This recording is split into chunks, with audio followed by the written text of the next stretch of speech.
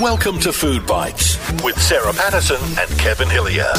Proudly brought to you by Cheeselinks, bringing cheese and yogurt making to your kitchen.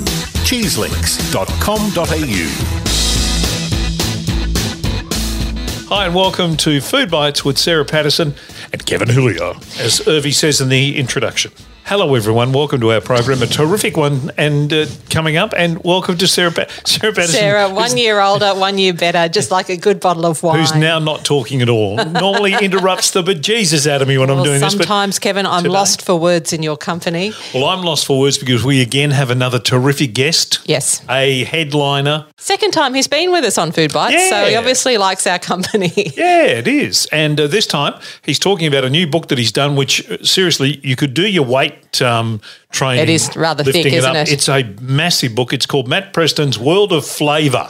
Now, it's not only your standard kind of cookbook thing. It's more like a history lesson in many ways. And as we talked to Matt in our interview today on Food Bites, he explains he's done a fair whack of investigative journalism over a period of not just weeks or months, but years. This book is years in the making, and he says he kind of fell down the rabbit hole of exposing the myths when it comes to classic dishes from around the world, the truths and the myths about their origins and who really came up with spag bol. Where did Pastor Alfredo actually originate, Kevin? You'd be surprised. Bloody New Zealanders trying to steal a few things off us too. Pavlova. Well, we go into the the ins and outs of where the Pav came from. Right, we've since stolen the Finn brothers and Russell Crowe and a few others, but it's give and take. So it really it's fascinating. Book. Fascinating, great book, and we're going to give you the chance. We are giving you the chance to win this very copy that I have in my hand here of this fabulous book. It's a beautiful book. Would make an ideal Christmas present for the foodie person in your family. And all we're asking is, if you want to jump on the Facebook page on Food Bites with Sarah Patterson, the question, well, it's not a question, but just tell us, what is a classic dish that you have added your own special twist to? Your little kind of, the Sarah twist or the Kev twist what's a Judy Kev twist? Or Can you think of a Kev twist? No, but I was thinking of one. Spag bol is the one that everybody tweaks up and does something with, whether you put a different sort of vegetable in it. Yeah, my mum puts green capsicum in it. That's exactly what it's got. The daisy twist is the green capsicum in the spag bol. So that's what we're looking for. And it just makes it you, and it makes it something that it's the way you do it. And people might, comment and say, oh, what's the secret ingredient there? That tastes different. I really like that. And of course, our very good friends at Cheeselinks are our proud podcast supporters. You can give Janet a buzz on 5282-1984 or do the smart thing. Jump on the website. Yes. Have a look.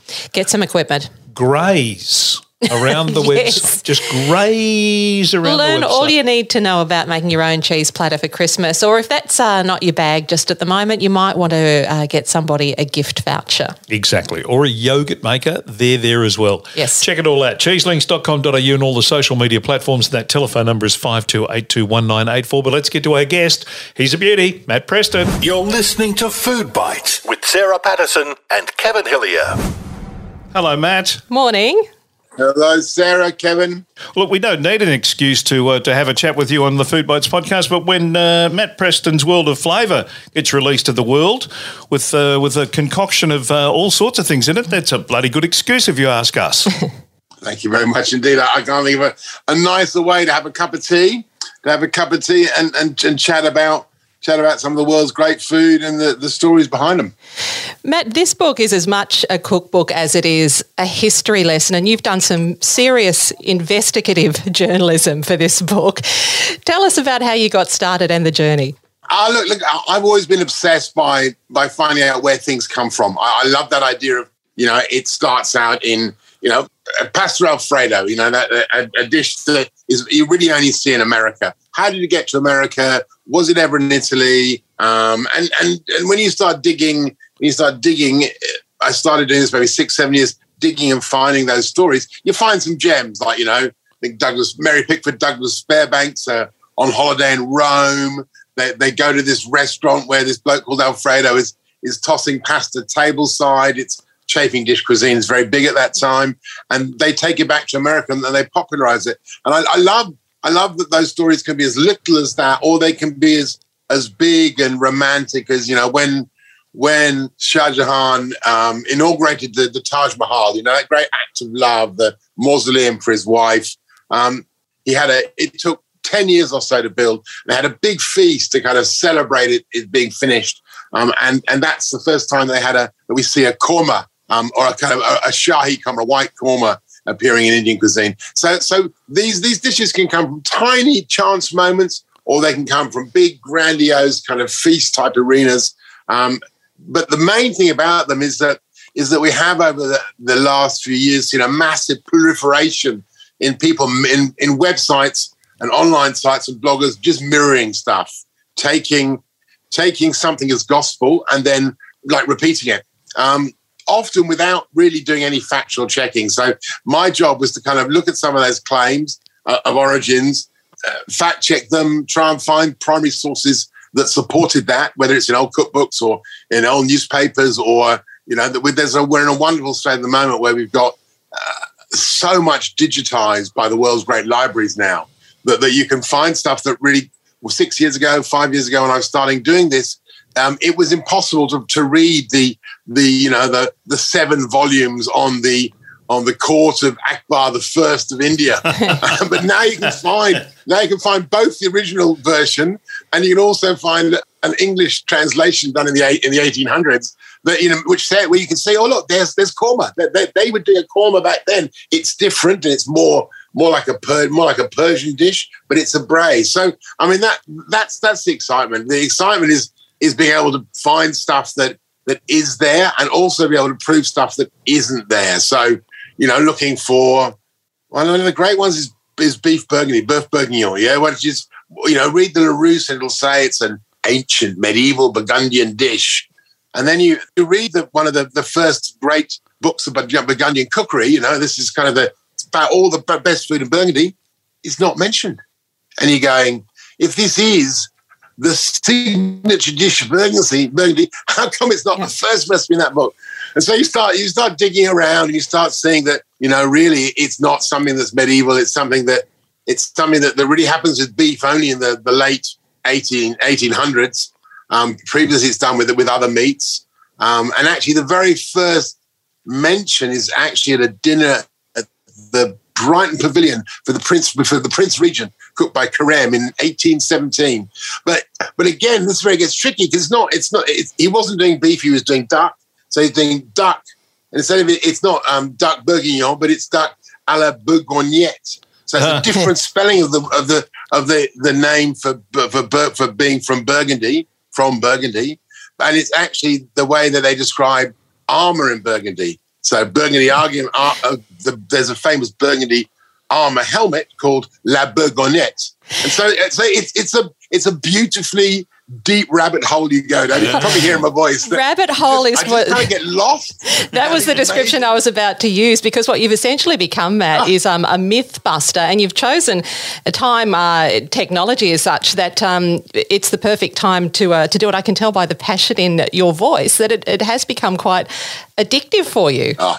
And look, the other thing is, you also, I tell you what the other great thing is, there are these lone voices of sanity out there, and you'll find them. They'll be running their own little blog on, American pastry, or on the Great Food. There's the Australian Food Timeline, which is a wonderful site. If you haven't had them on Food Bites, you should have them on Food Bites. They do some wonderful stuff. So you find these little bastions as a brilliant group of academics I think it's in Indonesia, who do a kind of a regular, like monthly update on food history. You find these little things, and they're little rafts you jump on, and you go, okay, so it confirms what I'm thinking. They maybe move your thinking onward.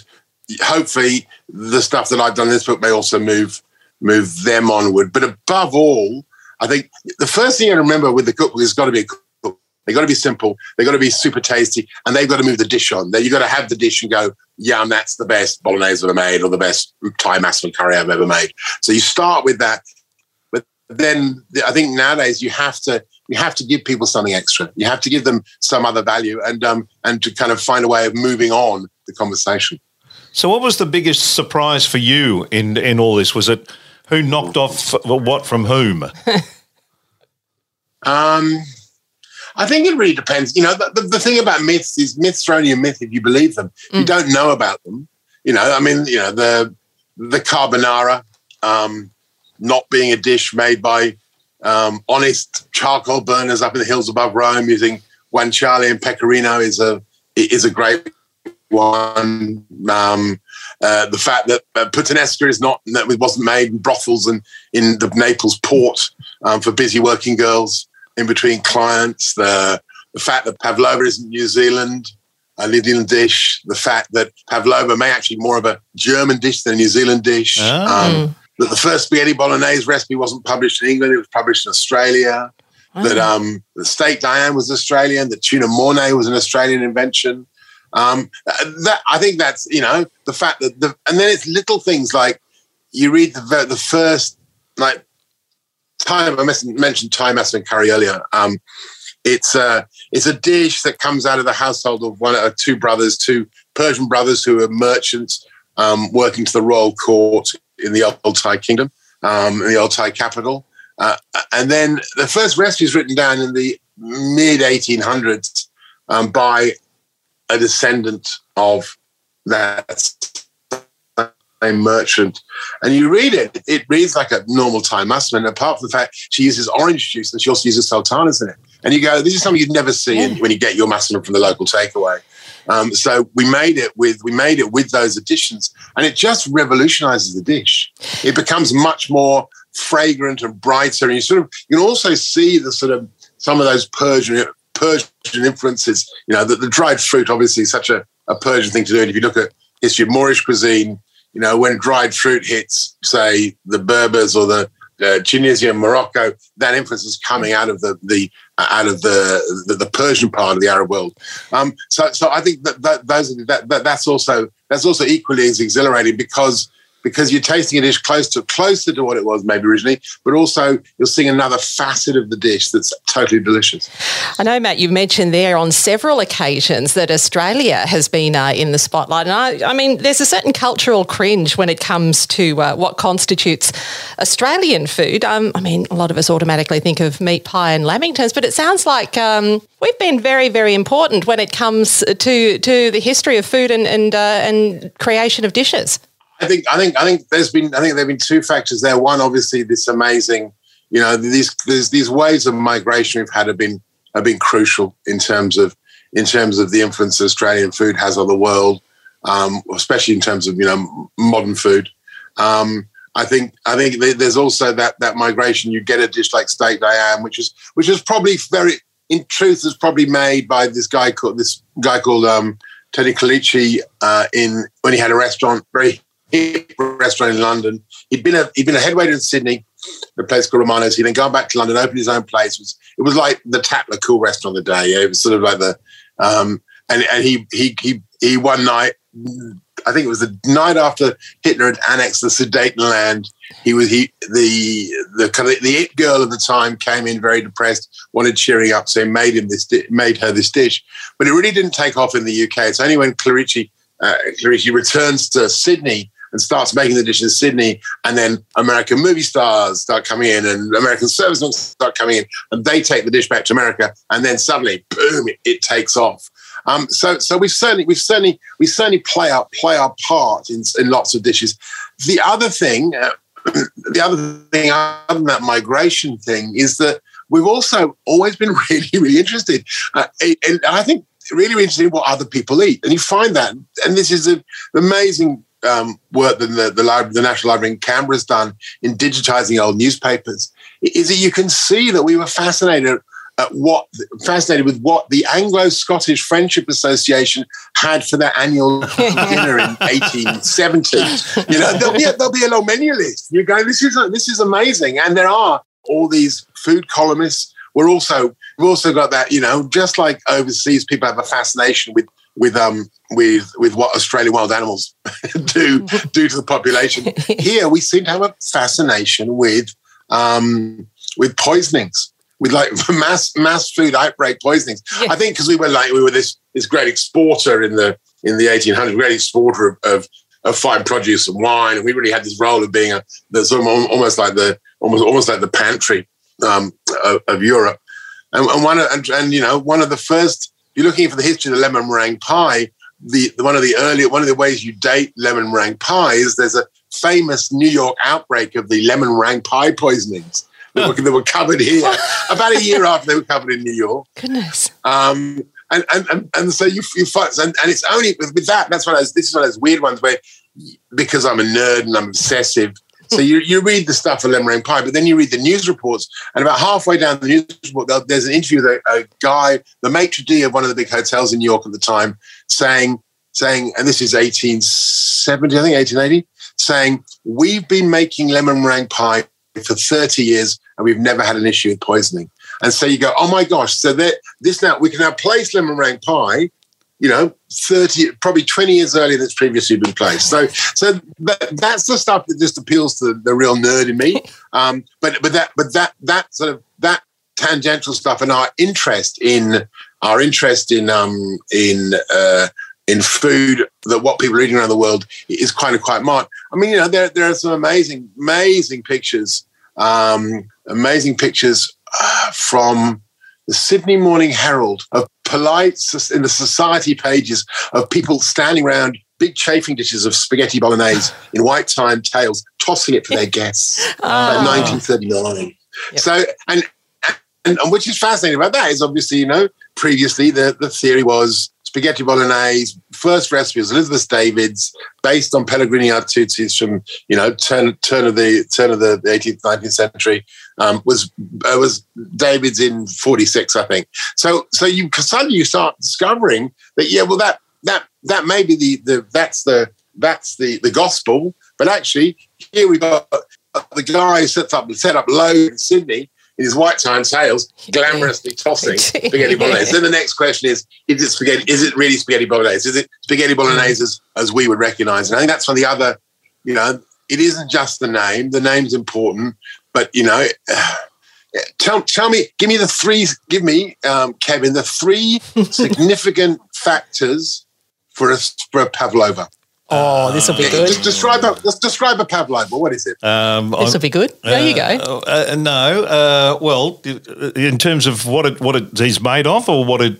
Oh, just if you were going to tell an alien what a pavlova was, I don't need big details. I just need a three thing. It's blah with blah and blah. It's beautiful. It melts in your mouth, and it. I don't know. Egg whites, meringue. Oh yeah, okay. And so it's a white dessert that melts in your mouth. Would be okay, but okay. Assume I've read LaRousse, so you can say, for me, a pavlova is it's a big puffy pack of crispy, like soft-scented, crispy outside meringue, gooey on the with inside, cream on the top and fruit on the top of that. Would that be right? Yep.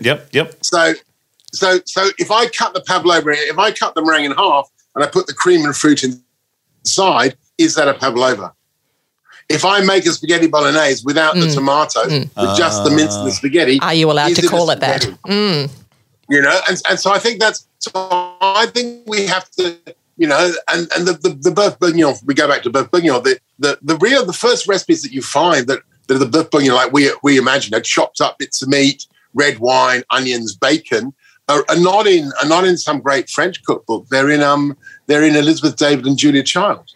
So previously it's been it's more a sauce that there's a great description of a traveller traveling and going to one of those bouillons, one of those working in cafes in Paris, and be given last night's grey roast beef with a kind of red wine sauce just poured over the top. A bit like a kind of leftovers dish, the gravy's hiding the meat.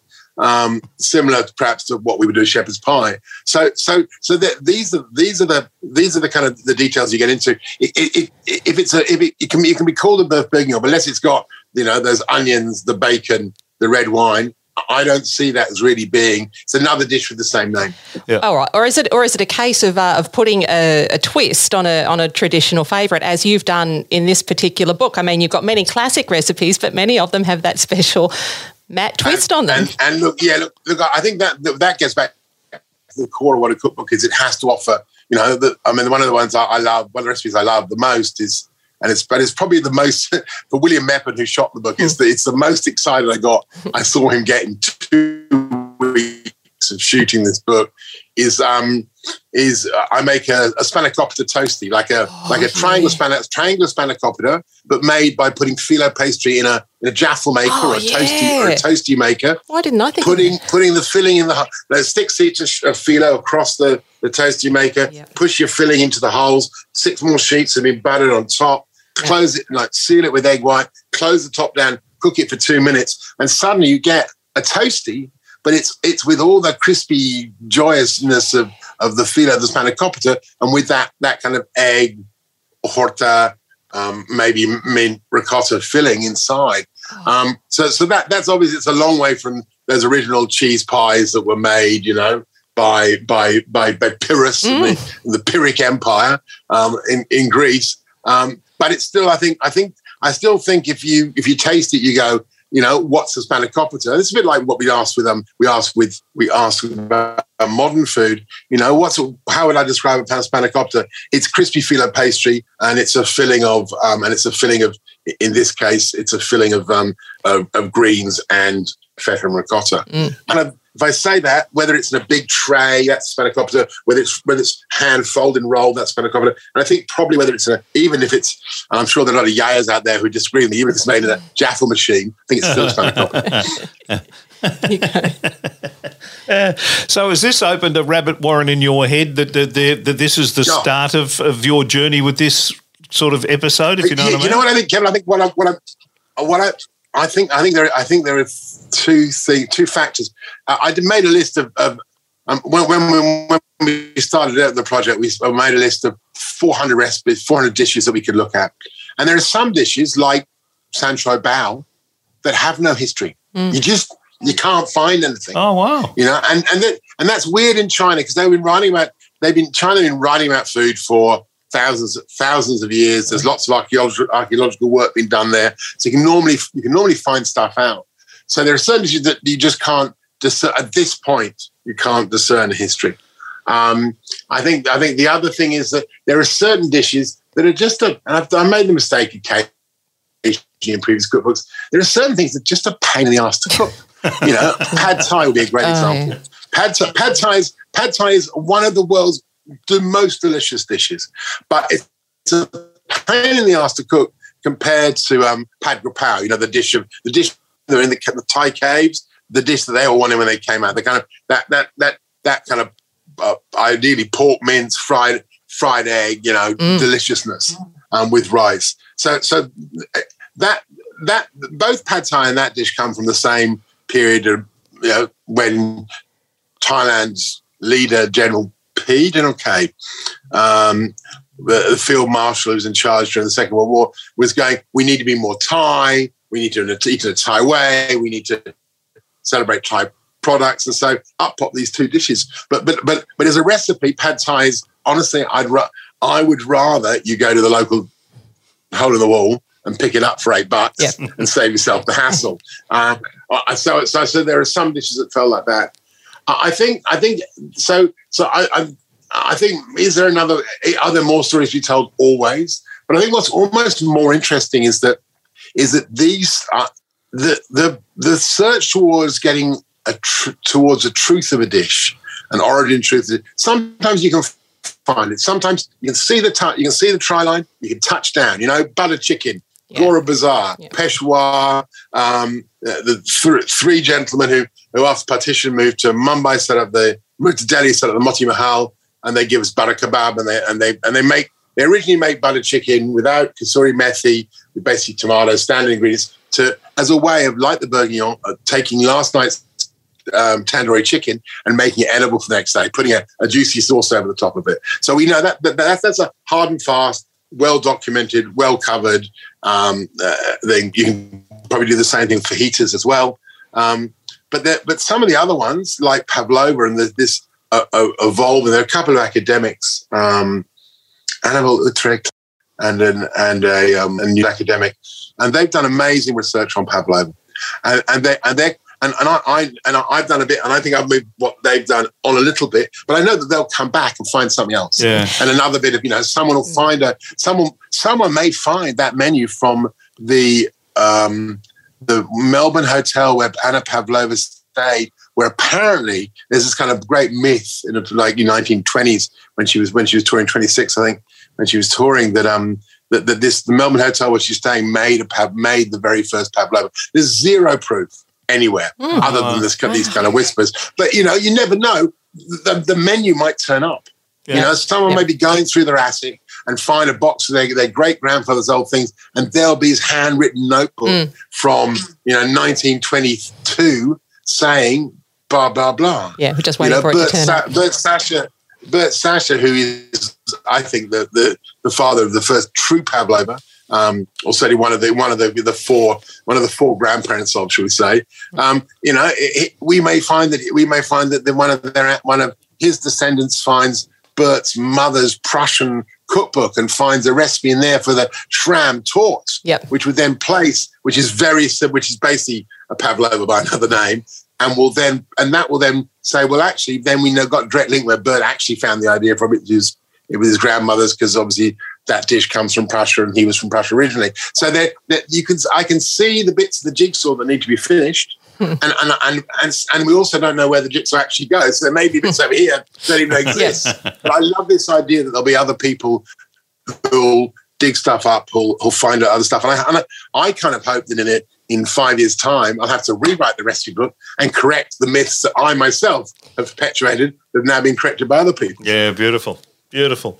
Perfect note to finish on, Matt. Thank you so much for your time. We really appreciate it. You've opened up a hornet's nest, but you're the man to do it. I've got my bee suit on.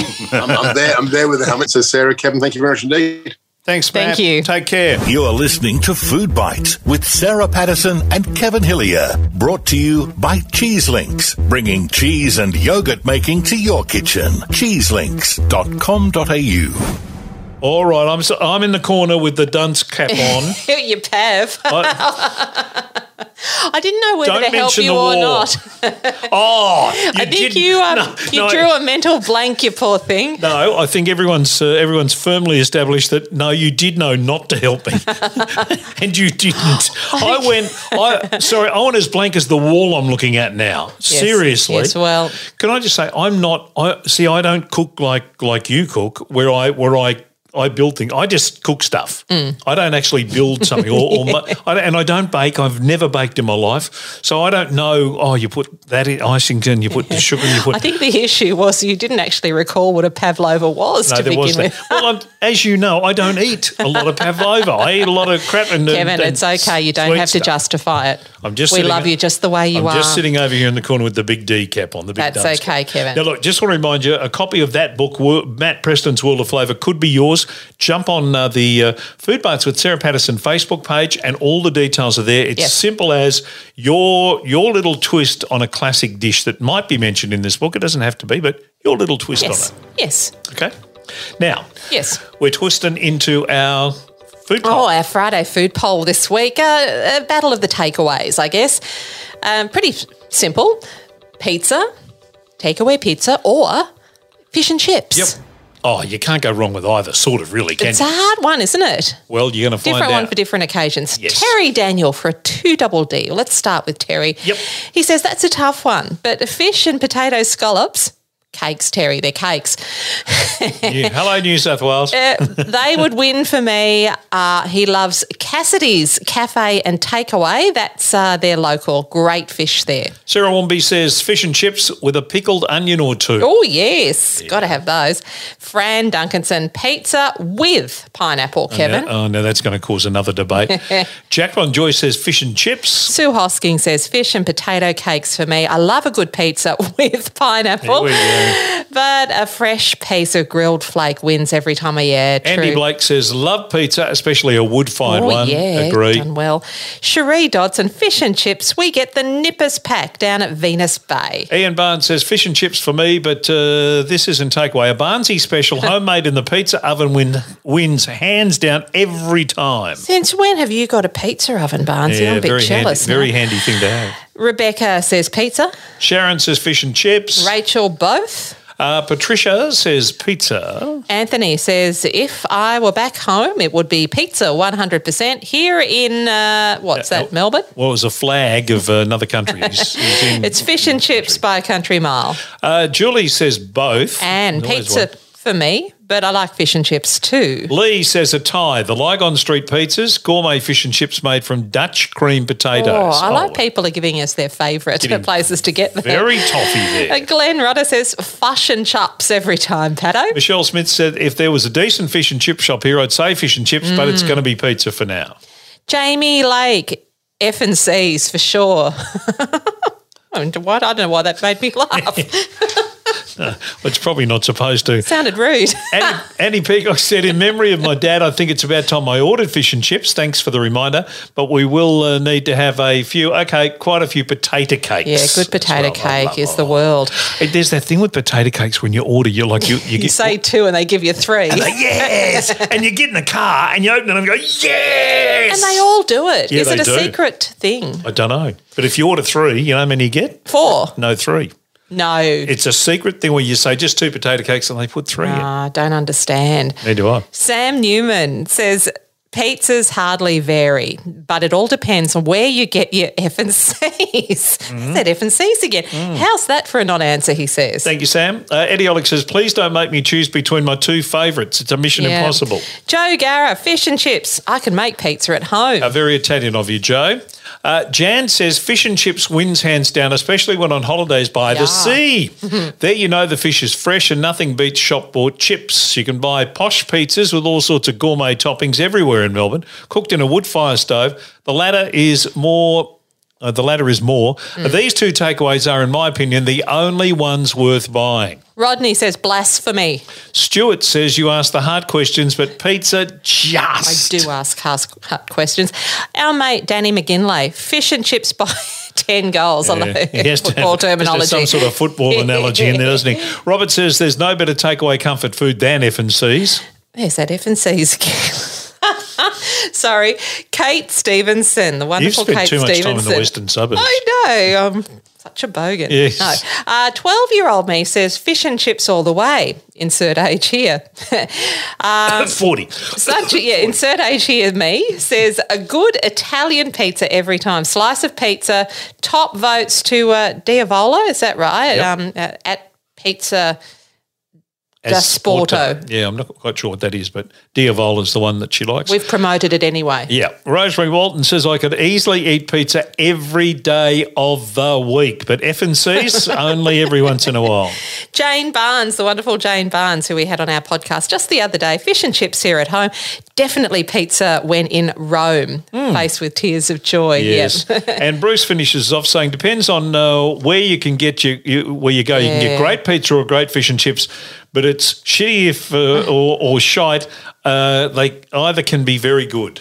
Yeah, shitty of either is shite. Yeah, exactly. Yeah. But either can be very good. So there you go. You don't want to get fish and chips that have been sitting in the paper wrapping too long. They go all soggy. No, you don't want fresh. Soggy fish and chips. It's got to be the basket's They've got to be fresh out of the fryer. I don't know why people order by phone and then not turn up when you're sitting there waiting for your fish and chips. I like to sit in the shop and wait, and you're waiting for yours, and they'll call out 42. And then by the time yours is cooked 10 minutes later, 42 walks in and grabs it and thinks, it's been sitting in that paper for 10 minutes. I want to get it home. Do you know what makes me absolutely ravenous? When you go out in your car and you order your takeaway fish and chips and then you have to drive them home and they're sitting on the front seat and you could smell the beautifully freshly fried fish and chips, and it's your car is just full of the aroma of it. Not quite as good the next day, but at that time. Oh, man, isn't that the best smell? I mean, is. pizza is similar too. If you get a takeaway pizza and you put it in your car, that smell just makes you absolutely ravenous. Yeah. No. Matt Preston's World of Flavour is the book. Jump on the Facebook page, Food Bites with Sarah Patterson. The question is really simple. Just tell us your twist on a traditional dish, what you've done to it to just make it special. Your little tweak, and we'll announce the winner of that on the next podcast. Yes. Okay, simple as that. And, of course, obviously on the Facebook page as well. For me, I like to put a little bit of chili-infused olive oil or lemon-infused olive oil on a nice piece of salmon. I mean, it's very simple. But you love that. No, I do. You do like that. That's my twist. Yeah, I muck around a bit with some sort of Mexican food and put little bits and pieces in there, but nothing yeah, you're a bit twisted. Very much so. And on that note, let me just take the dunce cap off and go off. I'm off to Pavlova School. Don't beat yourself up. I will. I'm going to Pavlova School, and I'll be much better next time Matt Preston asks me a question about that. I don't know about you at Pavlova School. Yeah, I'm looking at an F for fail there. Yeah, absolutely. Sorry. I'd be getting either me F's or me C's, one of the two. Thank you for listening. Hope you enjoyed it. Thanks to Cheese Links. Don't forget, jump on the website, cheeselinks.com.au. Have a little graze around the website and work out what you want. Give Janet a buzz on 52821984. Thank you, Sarah. Can't wait to catch up with you again. Thanks for listening to Food Bites. Check out our Facebook page and Twitter for recipes, tips, and all the latest news. That's Food Bites with Sarah Patterson and Kevin Hillier. Brought to you by Cheese Links, bringing cheese and yogurt making to your kitchen. All you need to know at cheeselinks.com.au.